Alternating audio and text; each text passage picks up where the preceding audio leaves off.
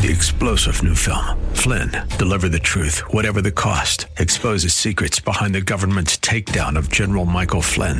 Flynn knew what the intel world had been up to. He ordered the first audit of the use of contractors. This set off alarm bells. He told the truth. He was the most dangerous person for Donald Trump to hire. They had to get rid of Flynn.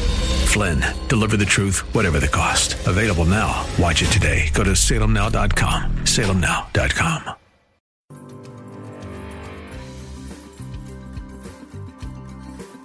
It's time for the Your Personal Bank Show with Ferenc Toth.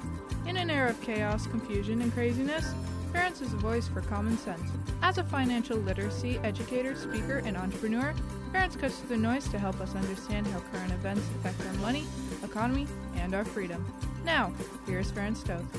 Welcome to the Your Personal Bank Show. This is Ferenc, and the first thing I want to do is just wish everybody a very happy Thanksgiving. You know, Thanksgiving is a uniquely American holiday, and most people have grown up learning that it was, you know, the colonists and shared the first Thanksgiving with the Indians and all that type of thing. The English colonists in Massachusetts, Plymouth Rock, 1621.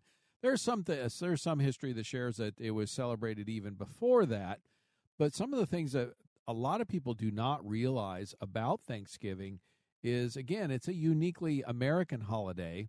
In fact, the U.S. Continental Congress proclaimed a national Thanksgiving upon the enactment of the Constitution, for example. A part of the American history, heritage, if you will. It was celebrated, people in the U.S., pretty much every year, sort of an unofficial holiday, until later on. Really, it was Lincoln who proclaimed it as a national holiday. It was one of the first ones. And again, it was done in an effort to, he wanted to celebrate, to promote unity among Americans, because at that time, even though the country was at war, interestingly enough, culturally and religiously speaking, faith-wise, most Americans were in agreement on much of that. So again, he was trying to bring the country it was an effort of bringing the country together. It's a religious observance, really. It's thanking God for blessings have been bestowed upon you and each of us individually and as a country. I hope it's something we never lose, because Thanksgiving is exactly that. It's being thankful, and it's being thankful to God for the blessings that we've enjoyed. Those are the things that are in short supply today. Being thankful, having appreciation, those kinds of things really, and being thankful is one of the things I believe is one of the big keys of success and being happy. There's so many studies that go around. I don't want to go into a lot of detail about it, but how the young generation is, one of the most oppressed in history and stuff like that. I believe there's far too much entitlement out there, that entitlement mentality, and just being appreciative and thankful it's hard to feel entitled when you feel thankful. And I think Thanksgiving is a good reminder of that. And maybe that's a story or something you can share with somebody when you gather together, hopefully, with your loved ones, friends, family, whatever, on this Thanksgiving Day. This wonderful tradition that we have, again, that's uniquely American.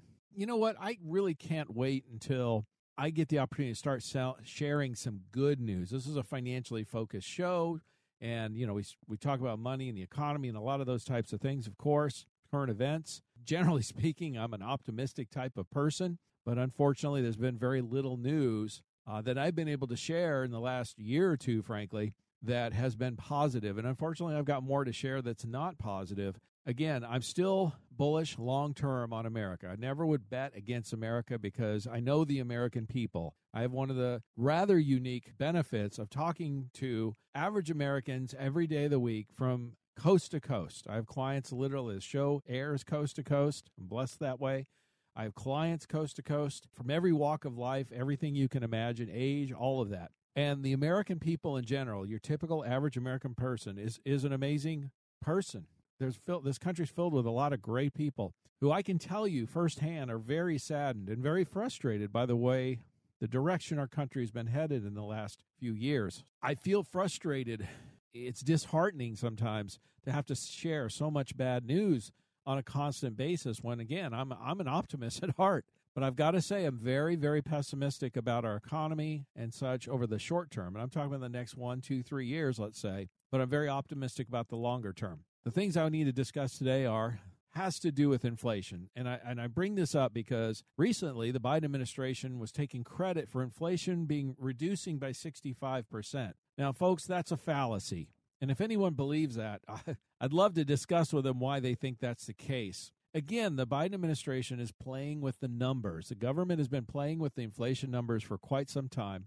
We've discussed this on the show a number of times of how they manipulate the numbers to even come up with the numbers that the CPI and such like that. The typical American is much higher. The inflation numbers are much higher because, again, they play with and manipulate the numbers by changing what they measure, making it seem more favorable. Lots of little games like that. Well, this whole thing with reducing inflation by 65% is another sleight of hand, playing with the numbers and making it look better than it really is.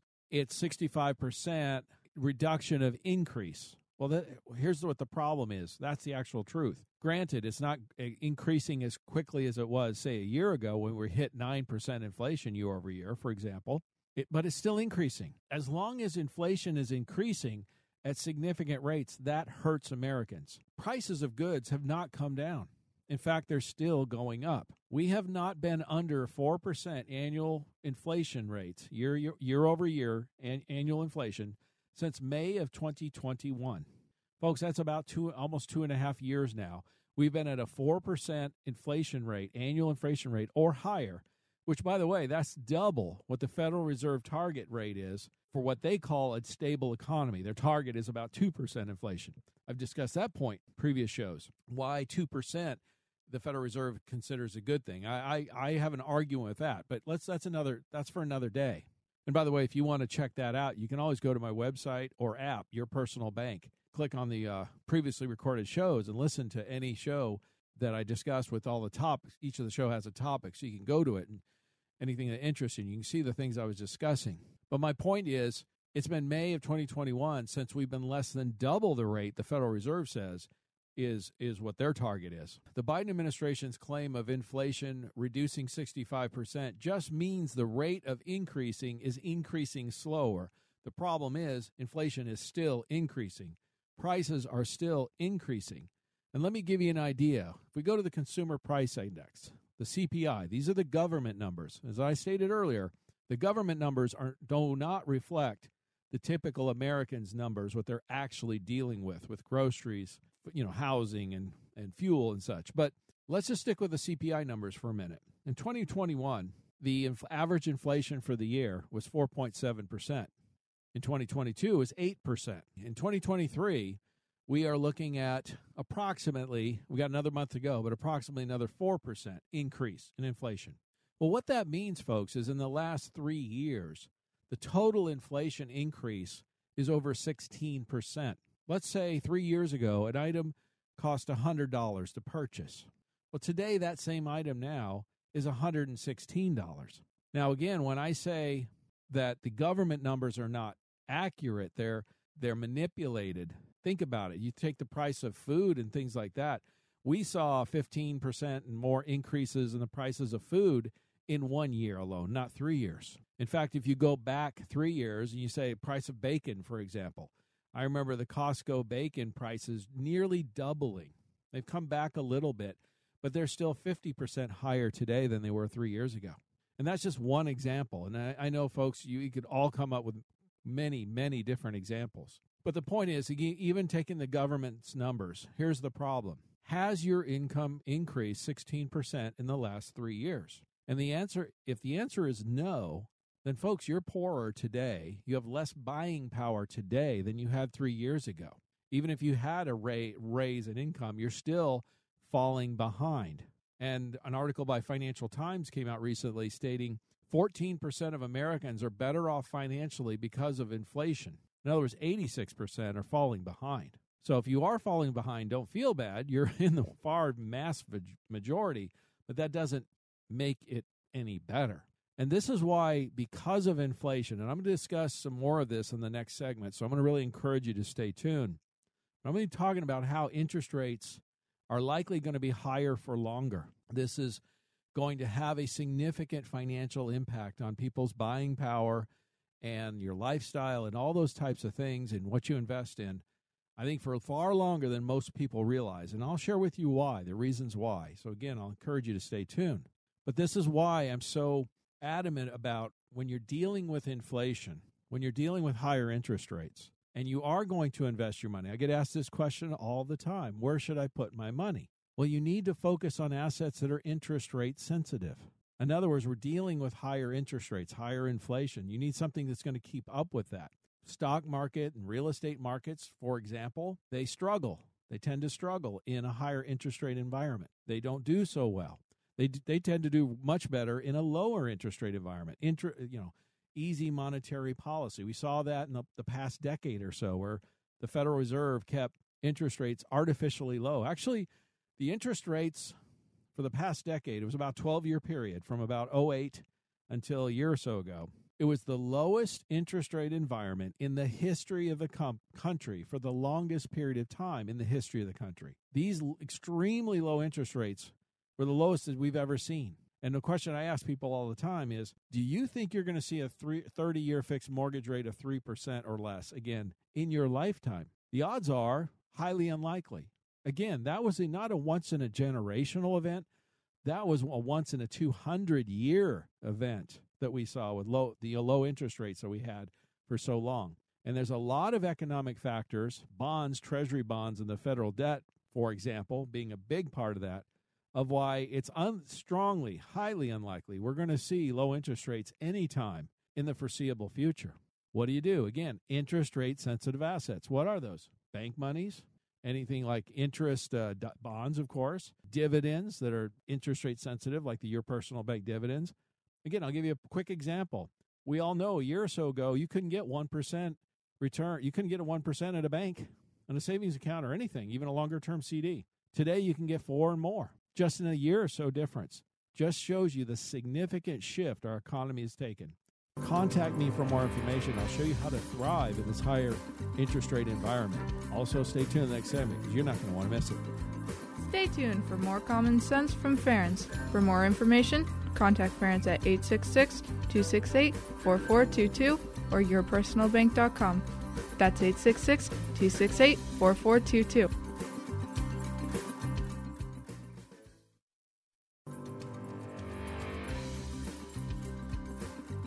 Welcome back to the Your Personal Bank Show with Ferenc Toth.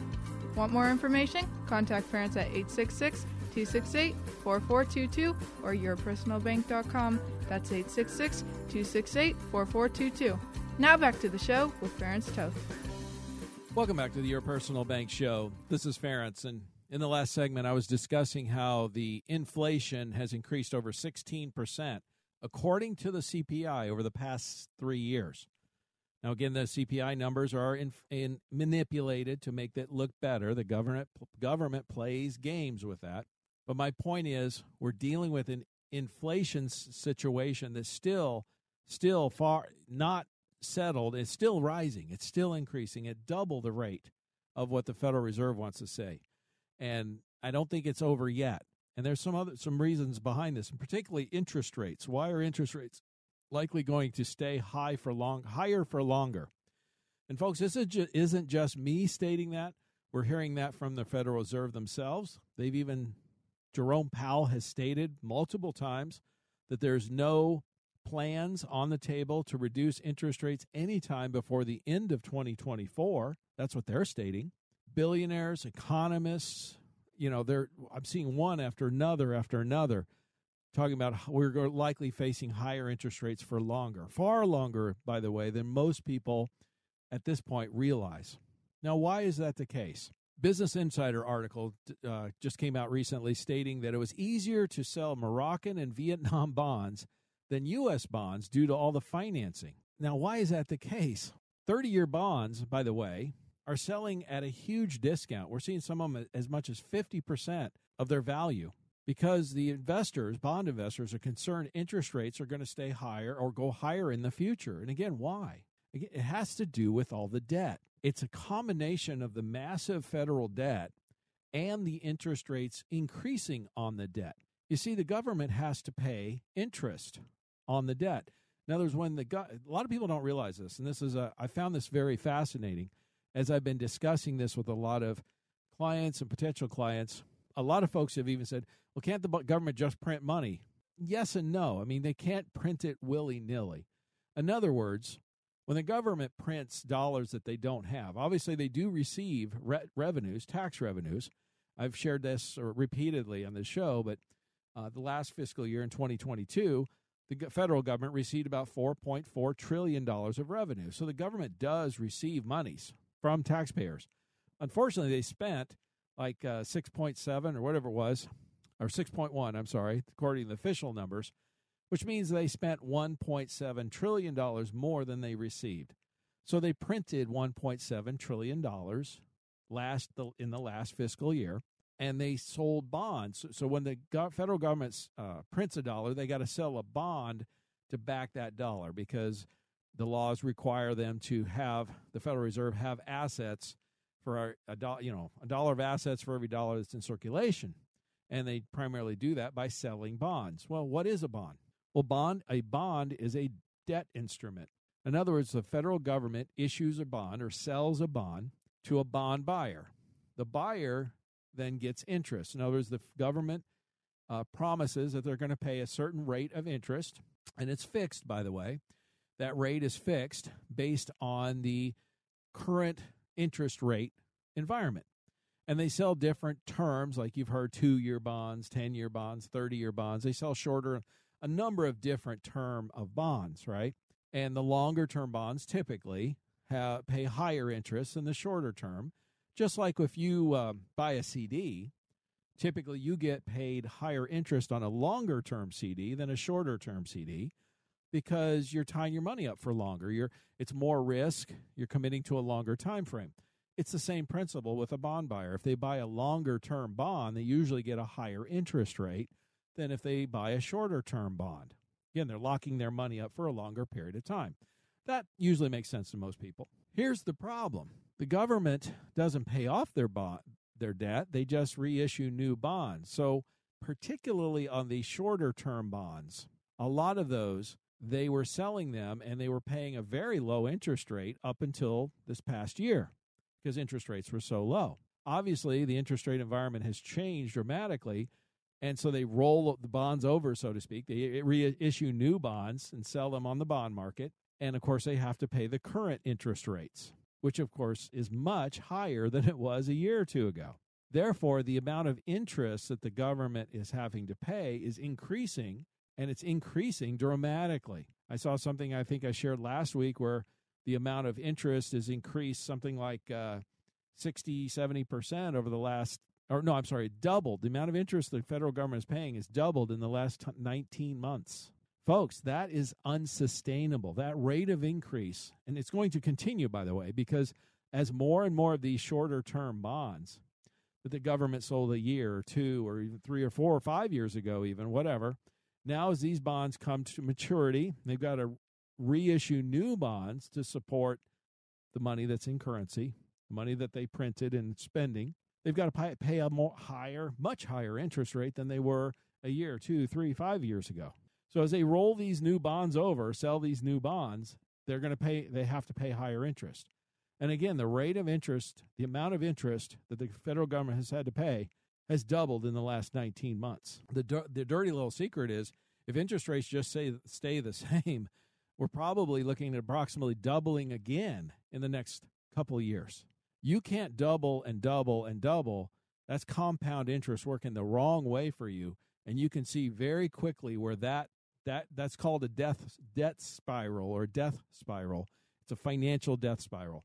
It's unsustainable. It'll kill the ability of the government to pay the interest, okay?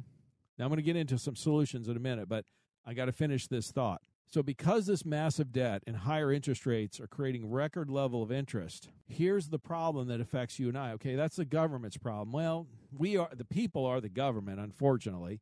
Guess who pays the price for all this?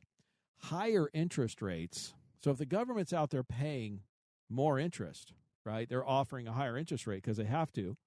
Well, that forces the interest rates of all other types of borrowing and interest rates out there. Why would you, if you can get this rate from the government, why would you put your money elsewhere at a lower rate? Why would you offer that type of financing? So it'll affect all, really all financing, all borrowing, all interest rates across the board. This increase in cost of borrowing for everyone. This increases the cost of anything that you finance.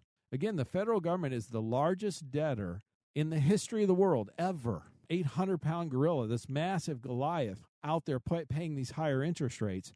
Again, it pushes all interest rates up across the board. If rates continue to be elevated, interest rates that is, prices of items typically purchased will likely reduce. That's why you're seeing a lot of people predicting lower prices for vehicles, and we're already seeing some of that, particularly things that are more like RVs and things. We've seen those kinds of things already come down in price quite a bit because those are luxury items or they're not necessary for a lot of people.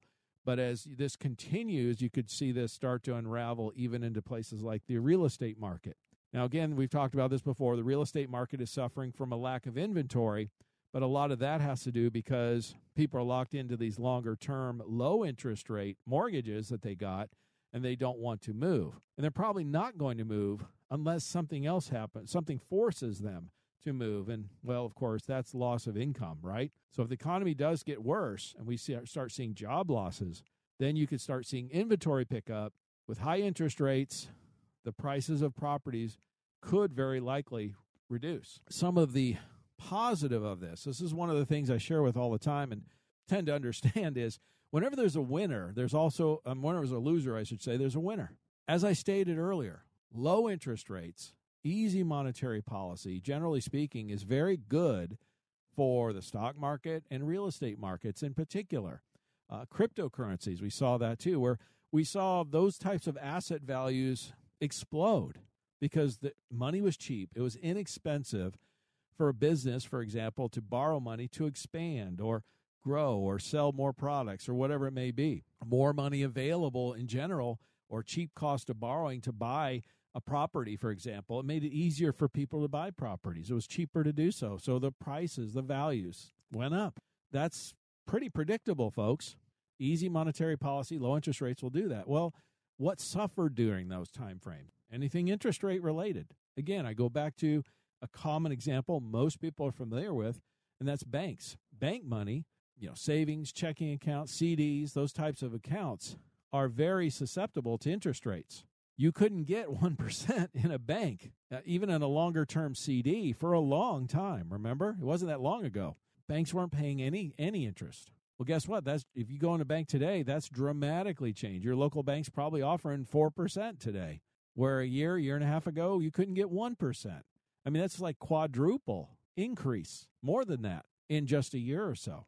It shows you the dramatic shift. Again, the Federal Reserve has raised interest rates at the fastest clip in their history, in their 100-year history.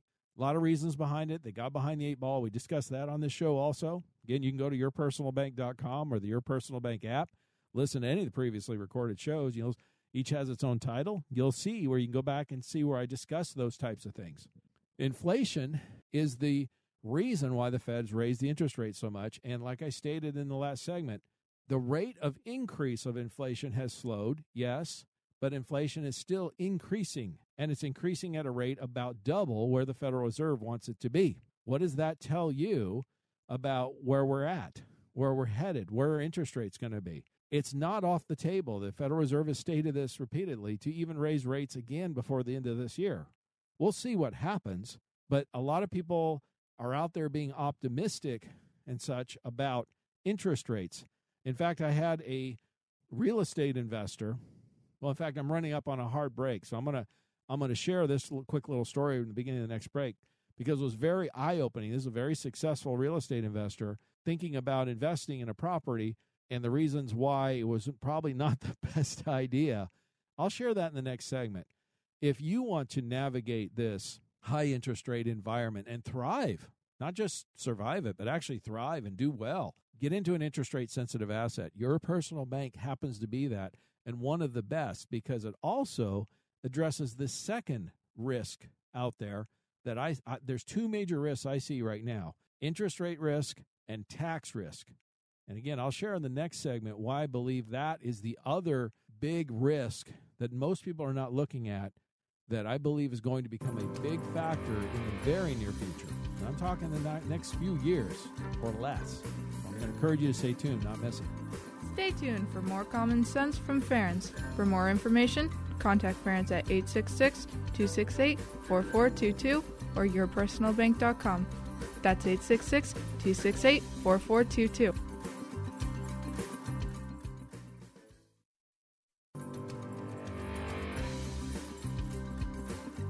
Welcome back to the Your Personal Bank Show with Ference Toth. Want more information? Contact Ference at 866-268-4422 or yourpersonalbank.com. That's 866-268-4422. Now back to the show with Ference Toth. Welcome back to Your Personal Bank Show. This is Ference, and I am a little remiss. I had spoke to a potential new client. He had been listening to the show, and he was intrigued and liked a lot of the ideas and things that I was sharing about the economics and interest rates and inflation and all this. But he said, he didn't listen to the whole show, obviously. He didn't catch all of it because I really didn't follow what Your Personal Bank is and how it works. So I promised him I would share it more often in the show. I can just take a minute and give folks an idea, and then I'm going to get into what some of these things I shared, like with this real estate investor. Your Personal Bank is really quite simple, and once I shared it with him, he was very interested. It's a two-step process. We set up a high cash value insurance policy designed to maximize cash growth and minimize death benefit. Folks, that's the opposite of how most people use life insurance. This is how banks, wealthy individuals, institutional investors use this tool. Again, it has guarantees, insured, tax-free if it's set up correctly, which of course we do. When you say tax-free to a high net worth or high income earner, you've got their attention, okay? And I'm going to share with you in a little bit here even why that's probably going to be more important in the future going forward. But my point is we set up a policy designed to maximize growth, cash. Have your money grow safely, tax-free, and minimize the death benefit. A great way to look at it is think of a teeter-totter. Put cash on one side, death benefit on the other. Again, the traditional use of life insurance is what's the least amount of money I can pay to get the largest death benefit, right? That's how most people do it. And that really is not life insurance. That is a death benefit protection tool. I have nothing against that. There's nothing wrong with it. Most people need some death benefit protection, particularly if you have family, business, those kinds of things. I have some of it myself.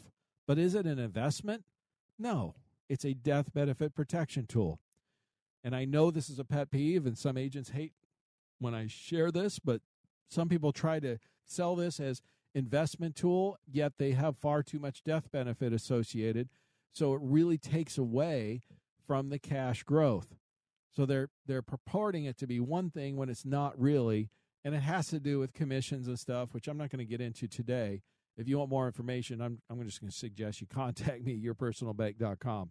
I'll be happy to share with you on that. The point is it's not structured properly, but if it is structured properly, think of that teeter-totter, putting cash on one side, death benefit on the other. We flip that the opposite. In other words, we push the cash up and we push the death benefit down. Now, there's a tax rule called the MEC rule, the Modified Endowment Contract Rule, that gives us a wide range on how much cash versus death benefit we can put into these things. We can push that teeter-totter from 50 to 90% even difference. No, pushing the cash up and the death benefit down. Folks, so I'm not talking about a small change. I'm talking about a massive, significant change. Huge. And if you don't, I always say to people, if you don't have at least 50, 60% cash available day one, it is not structured properly, or you have the wrong product, wrong company, wrong tool. Plain and simple. Contact me for more information if you want comparison. The second step is typically we set up a bank line of credit using the cash in the policy as collateral. These work much like HELOCs or home equity lines of credit. Most people have used one of those and understand. Take out a HELOC. The collateral for the loan is the equity in the property. Same principle here. The collateral for the loan is the cash in the policy. Now, there's some advantages to these types of lines of credit. One, it's no cost, no fee to set up or use, no points, nothing like that. You can access the funds on an income tax-free basis, just so you know. You've got liquidity, again, I stated earlier, of anywhere from 60 to 90%, depending on your age and how we structure it. The other thing is you have full control and flexibility on payments. One of the disadvantages of HELOCs is you have a monthly payment when you access the funds, right? With these, there's no requirement to make the monthly payment principal or interest. Now, I'm not saying that's the best way to go all the time, but I just want you to know that that's an option available. What does that do? It gives you control of your money. It allows you to pay back the funds if and when it makes sense for you. If you never pay them back, the death benefit pays the lender back, so they get paid. And that's why these are fully collateralized loans. The rates you borrow on these are the lowest rates you'll find anywhere, below prime, all of that kind of stuff. We have the cheapest money available on the block. We'll put it that way. And here's the last best part. When you access the funds, remember, most cases, you're growing your money, insured with guarantees, tax-free, and your compound dividends are typically higher than the cost, the interest that's charged to borrow. As long as the dividend is higher than the borrowing rate, you are keeping the difference. It's called positive cash flow or positive arbitrage. Again, real estate investors understand this because the entire real estate business is built on this principle. And that principle is this. Let's say you bought a long-term rental property, for example, and you took a mortgage. As long as your rental income was in excess of your mortgage cost and other costs of the property, you get to keep the difference, right? That's called positive cash flow. That's how people build wealth in real estate. It's been done forever. We're doing the same thing here. We're just using money. We're getting positive cash flow on money rather than on real estate. Again, when most people understand that's how this works, they are become very interested. You can gain control of your money. You can create a positive arbitrage on money that you spend. We all spend money, folks, and you can still earn some interest on money that you use for whether it's investing in other assets or living expenses or purchasing items. It doesn't matter. And why is that so important right now? This is kind of why I brought this up. I started off discussing how, according to the CPI, inflation has increased about 16% over the last 3 years. Only 14% of Americans are better off financially than they were 3 years ago. You need your money to go further. Again, if you haven't had a 16% increase in income, you're falling behind. That's the CPI numbers, which, again, are manipulated by the government, which means the numbers are actually worse than that for most people. You have to have your money go farther, and your personal bank is one of the tools you can use to help you make that money go farther. You can earn interest on money you spent, which means you're going to have more money available. That's why it's so important. The positives, as I stated earlier, are when there's winners, when there's losers, there's also winners. We know in the last decade, the stock and real estate markets really thrived in that low interest rate environment, easy monetary policy. All that has changed. Interest rates are high, likely to stay higher for longer, as we discussed with the federal debt and the interest on the debt and the bonds and all that stuff. Interest rates are likely to stay higher. Well, guess what, folks? Interest rates are highly impact insurance company dividends. Why? Insurance companies tend to purchase bonds, heavily invested in bonds. Their dividends are highly interest rate sensitive. If we go back, historically speaking, if we go back to the last time we had a normal interest rate environment, late 90s, early 2000s, dividends were around 7-8%. That was the norm. We will quickly, I believe, be heading back towards that norm. We're at 6% dividends now, but we're going to be in a increasing dividend environment for the next, 3 to 5 years at least. That's assuming the Federal Reserve does nothing to increase interest rates further. It's likely dividends will be increasing for longer than that because we're not going to go back to, like I stated earlier, are we going to go back to 3% 30-year fixed mortgages? No. Remember, insurance companies purchased bonds. They were buying bonds all that period where the interest rates, the bond rates were so incredibly low. The returns were incredibly low. The bonds they're buying today, the profits are significantly higher, double, triple, even more. As they continue to buy bonds, they're getting more interest on those new bonds. So, in fact, it's interesting. Remember, whenever there's a winner, there's also a loser. The government is the debtor. The government is the loser in this situation with the higher interest. They're going to be paying out more and more interest because they're selling these new bonds and having to pay higher interest. Guess who some of these bond buyers are? Insurance companies. They're buying these bonds and getting paid much higher interest rates now. Their profits are much higher. Dividends are profits of the company. They pay a higher dividend as a result. And by the way, you want a mutual so you don't have to share the dividends with stockholders. Simple question I ask people all the time is, do you have to share the dividend or you want all of it? I can share with you the best dividend payers without having to share a dividend with any stockholders. It's awesome. My point is, as the government continues to pay more and more interest because the debt is increasing, and the interest on the debt is increasing because think about this a minute. Even if the Fed stops raising rates, even if they lower them some from where they are now, they're still going to be higher than where they were 2 years ago, where they were at record lows, the lowest we've ever seen, like I said, in the history of the country. So even if they go back down some, the dividends, the interest rates will still be higher than they were then, and the dividends will be higher than they were before. And right now they're at 6%, at the lowest point we've seen in decades and decades. The government's loss can be your gain. Because do you think, that's what I'm saying, how long is this going to last? When is the government going to fix this? Do you think our politicians are actually going to fix this problem? Do you think they have the political will to do that, to finally actually address the debt problem and reduce spending? Until they fix it, this higher interest rate environment is going to be with us. Also, the higher dividends of the personal bank policies will be with us. But I'm going to share with you one more problem that's looming, which I believe is the next problem. And there's a solution to this spiraling debt. I'm going to share with you that also with that. Both of those likely scenarios that we're going to be dealing with going forward, having a personal bank policy is going to be key, folks. It's going to be one of the keys and likely become the best investment tool you own in the next few years as a result. All because our political system, our politicians, can't get their act together regarding a financial crisis that they have created and refuse to fix. They just don't have the political will to do it. Now, if you want for me to help you navigate this, contact me at yourpersonalbank.com. I'll be happy to do so and show you how to not just survive, like I said, actually thrive. Stay tuned in the next segment. I'm going to share with you the next big thing that's looming and how to avoid that problem too. Stay tuned.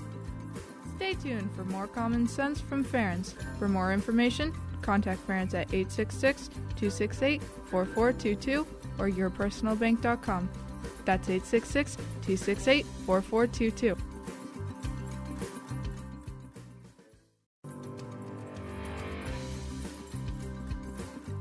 Welcome back to the Your Personal Bank Show with Ferenc Toth.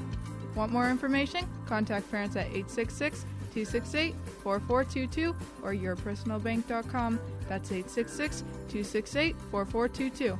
Now back to the show with Ferenc Toth. Welcome back to the Your Personal Bank Show. This is Ferenc. So I was discussing in the last segment a lot about interest rates, why interest rates are likely going to be higher for longer. Again, it has to do with the federal debt. They have to issue bonds, the federal government does, to cover this debt. Last year, they issued $1.7 trillion. This year, that is likely going to break $2 trillion, which means they're going to issue out $2 trillion of Treasury bonds, cover their spending. And they're going to have to offer far higher interest rates than they were a year or two ago, which means the amount of interest that the government's going to pay is going to continue to increase. It's already over $1 trillion a year just in interest. Again, that's bad for the federal government. But you know what that's good for? Bond buyers. And some of the biggest bond buyers out there, it was the central banks and all that, Federal Reserve, Bank of China. They were buying a lot of the bonds when they were low. They're not buying them anymore. They were buying them. This is what's kind of funny.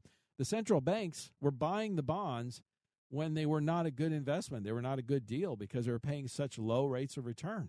Now that they're paying a far higher rate of return, the central banks are not buying them. Actually, they're selling their bonds, yet the buyers of the bonds are getting a far higher interest rate. Now, not confuse the situation, let me share one other thought on this. I was discussing this with a real estate investor just a few days ago, very successful one. And he was looking at investing in a large property, a large multi-family project. And part of the proposal was, in essence, they were going to buy this building, and then they were expecting in the next couple of years then to refinance at lower interest rates. And one of the questions I asked him was quite simple. I said, if interest rates don't lower, do the numbers still work? He said, no, not really. I said, I would be super cautious about that deal, that investment. Here's why. The only way that investment works is if the numbers work today with the current interest rate environment, because who's to say they're going to go down? From a perspective, a human perspective, it feels like interest rates are really high right now. It only feels that way, folks, is because they were so low for so long. Again, we had the longest period of the lowest interest rates in the history of the country. You know, human beings, we get used to, it's amazing how adaptable we are. We resist change, but then when we are forced or do make a change, get into a comfort zone. It's really amazing. It's a basic human nature thing. Most people got comfortable or used to that really extremely low interest rate environment, and now they're screaming that, you know, an 8% mortgage, that's just crazy. Well, you know, I'm old enough to remember when 7-8% mortgages were the norm, and most of you listening are too. If you remember, if you think about it, the late 90s and early 2000s, that was the norm. If you go back over the last 100 years, a 7 to 8% mortgage for somebody with good credit is the norm, folks. That's not high. That's actually roughly in the middle of the normal. So we're at historical norms now. It just feels high because, again, it was so low for so long, and then it changed so quickly. It just got yanked back. You know what I mean? It was the aggressiveness of the change. The Federal Reserve made the change faster than any time in their history. That's why it feels like it's so much higher. I want you to understand something. Given the situation with the government debt and the amount of bonds that they're going to have to sell to support $2 trillion of spending per year is going to force interest rates to stay higher for far longer. In fact, we're probably going to stay here at the norms, maybe even go higher for a while, for an extended period of time. How long? Well, I don't know. You tell me. How long will it take for the government to fix their debt problem? That's most people don't have much faith in our politicians. They don't have the political will to do it. I don't think they will either. I believe the solution is going to come from the bond buyers themselves. In other words, we're already seeing it as we speak. The bond buyers are demanding a higher and higher interest rate because the bond increases the risk. The risk of the bond increases as the amount of debt increases. In other words, the federal financial situation weakens. And this has happened recently. Moody's / U.S. credit rating outlook to negative. It's significantly weakening. They're the last of the big three. Standard & Poor and Fitch already reduced the credit rating of the federal debt. It used to be AAA. And they've reduced it a step. It's not that it's horrible or bad. It's still better than most in the world, but it's not AAA. It's not the best anymore. It's not the best rating anymore. And as they are stating themselves, Moody's stated, the Biden administration is like a drunk on a bender. The federal government will not stop spending until the country's flat broke and so deep in debt, the U.S. economy bottoms out and is forced to sober up. What's going to sober it up? The bond buyers. As they continue to spend more and more, the bond buyers are going to see increased risk. Moody's is stating it themselves. The bond buyers are going to demand higher returns. We're seeing that as we speak. One of the recent bond sales that we just had, the sale went extraordinarily poorly. In other words, there's a sponsor, there's a financial institution that the Treasury uses to sell the bonds when they have a bond sale, a Treasury bond sale, and they're on the hook. The sale doesn't go well. They have to buy a certain percentage of it. Well, this last one that happened, the sponsor, the selling financial institution, was forced to buy 25% of the entire offering because there was no one to buy it. The central bank, Federal Reserve is not buying the bonds anymore. They're selling them. Bank of China is not buying the U.S. bonds anymore. They've got their own financial problems. So the two biggest buyers on the market for the last decade plus or longer are not there anymore. The remaining buyers see that, know that, obviously, and they were unable to sell 100%. In fact, they only were able to sell 75% of the total bonds that were issued. Now, as the federal government spends more money, as I stated in the beginning, they have to sell when they print $1 to spend, they have to sell a bond to offset it. As they continue to spend more, as the debt continues to increase, as the deficit continues to increase, they got to sell more and more bonds. Well, there's not an unlimited market for bonds. This will, folks, this is economics 101. When you have a lot of buyers, prices go up. When you have a lot of sellers, prices go down, right? Well, here you've got more and more bonds available for sale, and to entice people to buy it, the federal government has to offer a higher and higher interest rate. They're the number one debtor in the world, in the history of the world. Bond interest rates, as the government offers higher and higher interest rates, will force all interest rates up. Because why would you, if you're a buyer of debt, okay, if you borrow money, somebody's got to provide the money, right? There's always a buyer and a seller. There's somebody on the other side of the transaction. That's what most people don't realize. Well, if you're a person that invests in debt, bonds, things like that, and you can get a better rate from the U.S. government, why would you offer it to someone else for a mortgage or a car loan? You see what I'm trying to say? You're not going to have 30-year bonds, say, selling at 5%, and 30-year fixed mortgages selling for less than that. It ain't going to happen. It's just not going to happen. The investors won't put the money there. It will force the cost of borrowing up everywhere. This is a really big deal. That's why I say, ignore this at your peril. Is that a better way to put it? The economy has changed. Investments have changed. What's going to succeed has changed. What's going to thrive has changed. What's going to struggle has changed. I'm not the only one saying that. Just about every economist you can think of is doing the same thing. The billionaires, everybody else. Many of them are saying the S&P 500 and these kind of things we're not going to see much in the way of gains until this gets addressed. I need to get to that. What's going to address this? I've stated this a few times. The bond buyers. In other words, they're going to demand higher and higher interest rates from the federal government to buy these bonds. That's going to force interest rates to continue to climb until there's a point. I don't know when that's going to happen. No one does. But there's going to be a point where the bond buyers say, no more. We don't want to buy your bonds because the risk is too high because you have too much debt. It's unsustainable. You cannot pay the interest. Remember, the federal government right now brings in about $4.4 trillion per year in tax revenues, has about $1 trillion a year in interest it pays. So a little about 22% or so of its income that it receives is being paid out to interest. The amount of debt the federal government is paying out has doubled in the last 19 months. We go another 19 months, what if it doubles again? Which easily could happen, folks, because of the higher interest rates and the greater amount of debt. What happens when the interest on the debt is not $1 trillion a year, but it's now $2 trillion a year? We're not that far away. I'm talking a couple of years or so, 2 or 3 years from now. You're bringing in $4.4 trillion, and you got almost half of that going to interest. Where's the rest of the money going to come from? You're going to have to borrow it. You're going to have to issue bonds, and the bond buyers are going to have to buy it, pay it, and they're going to offer higher and higher interest rates until the bond buyers. You have a debt-to-income ratio. Anyone who's ever bought a house knows this. If your housing expenses exceed 40% of your gross income, you can't get a mortgage. They won't lend it to you because you're too much of a risk. What happens when the federal government's 40% of its revenues is interest on the debt? Are they going to buy the bonds anymore? Are the bond buyers going to do that? My guess is no. There's going to be a point. Again, don't know where that is. Is it in a couple of years? Is it in 5 years? Maybe 10? I think that's extremely optimistic.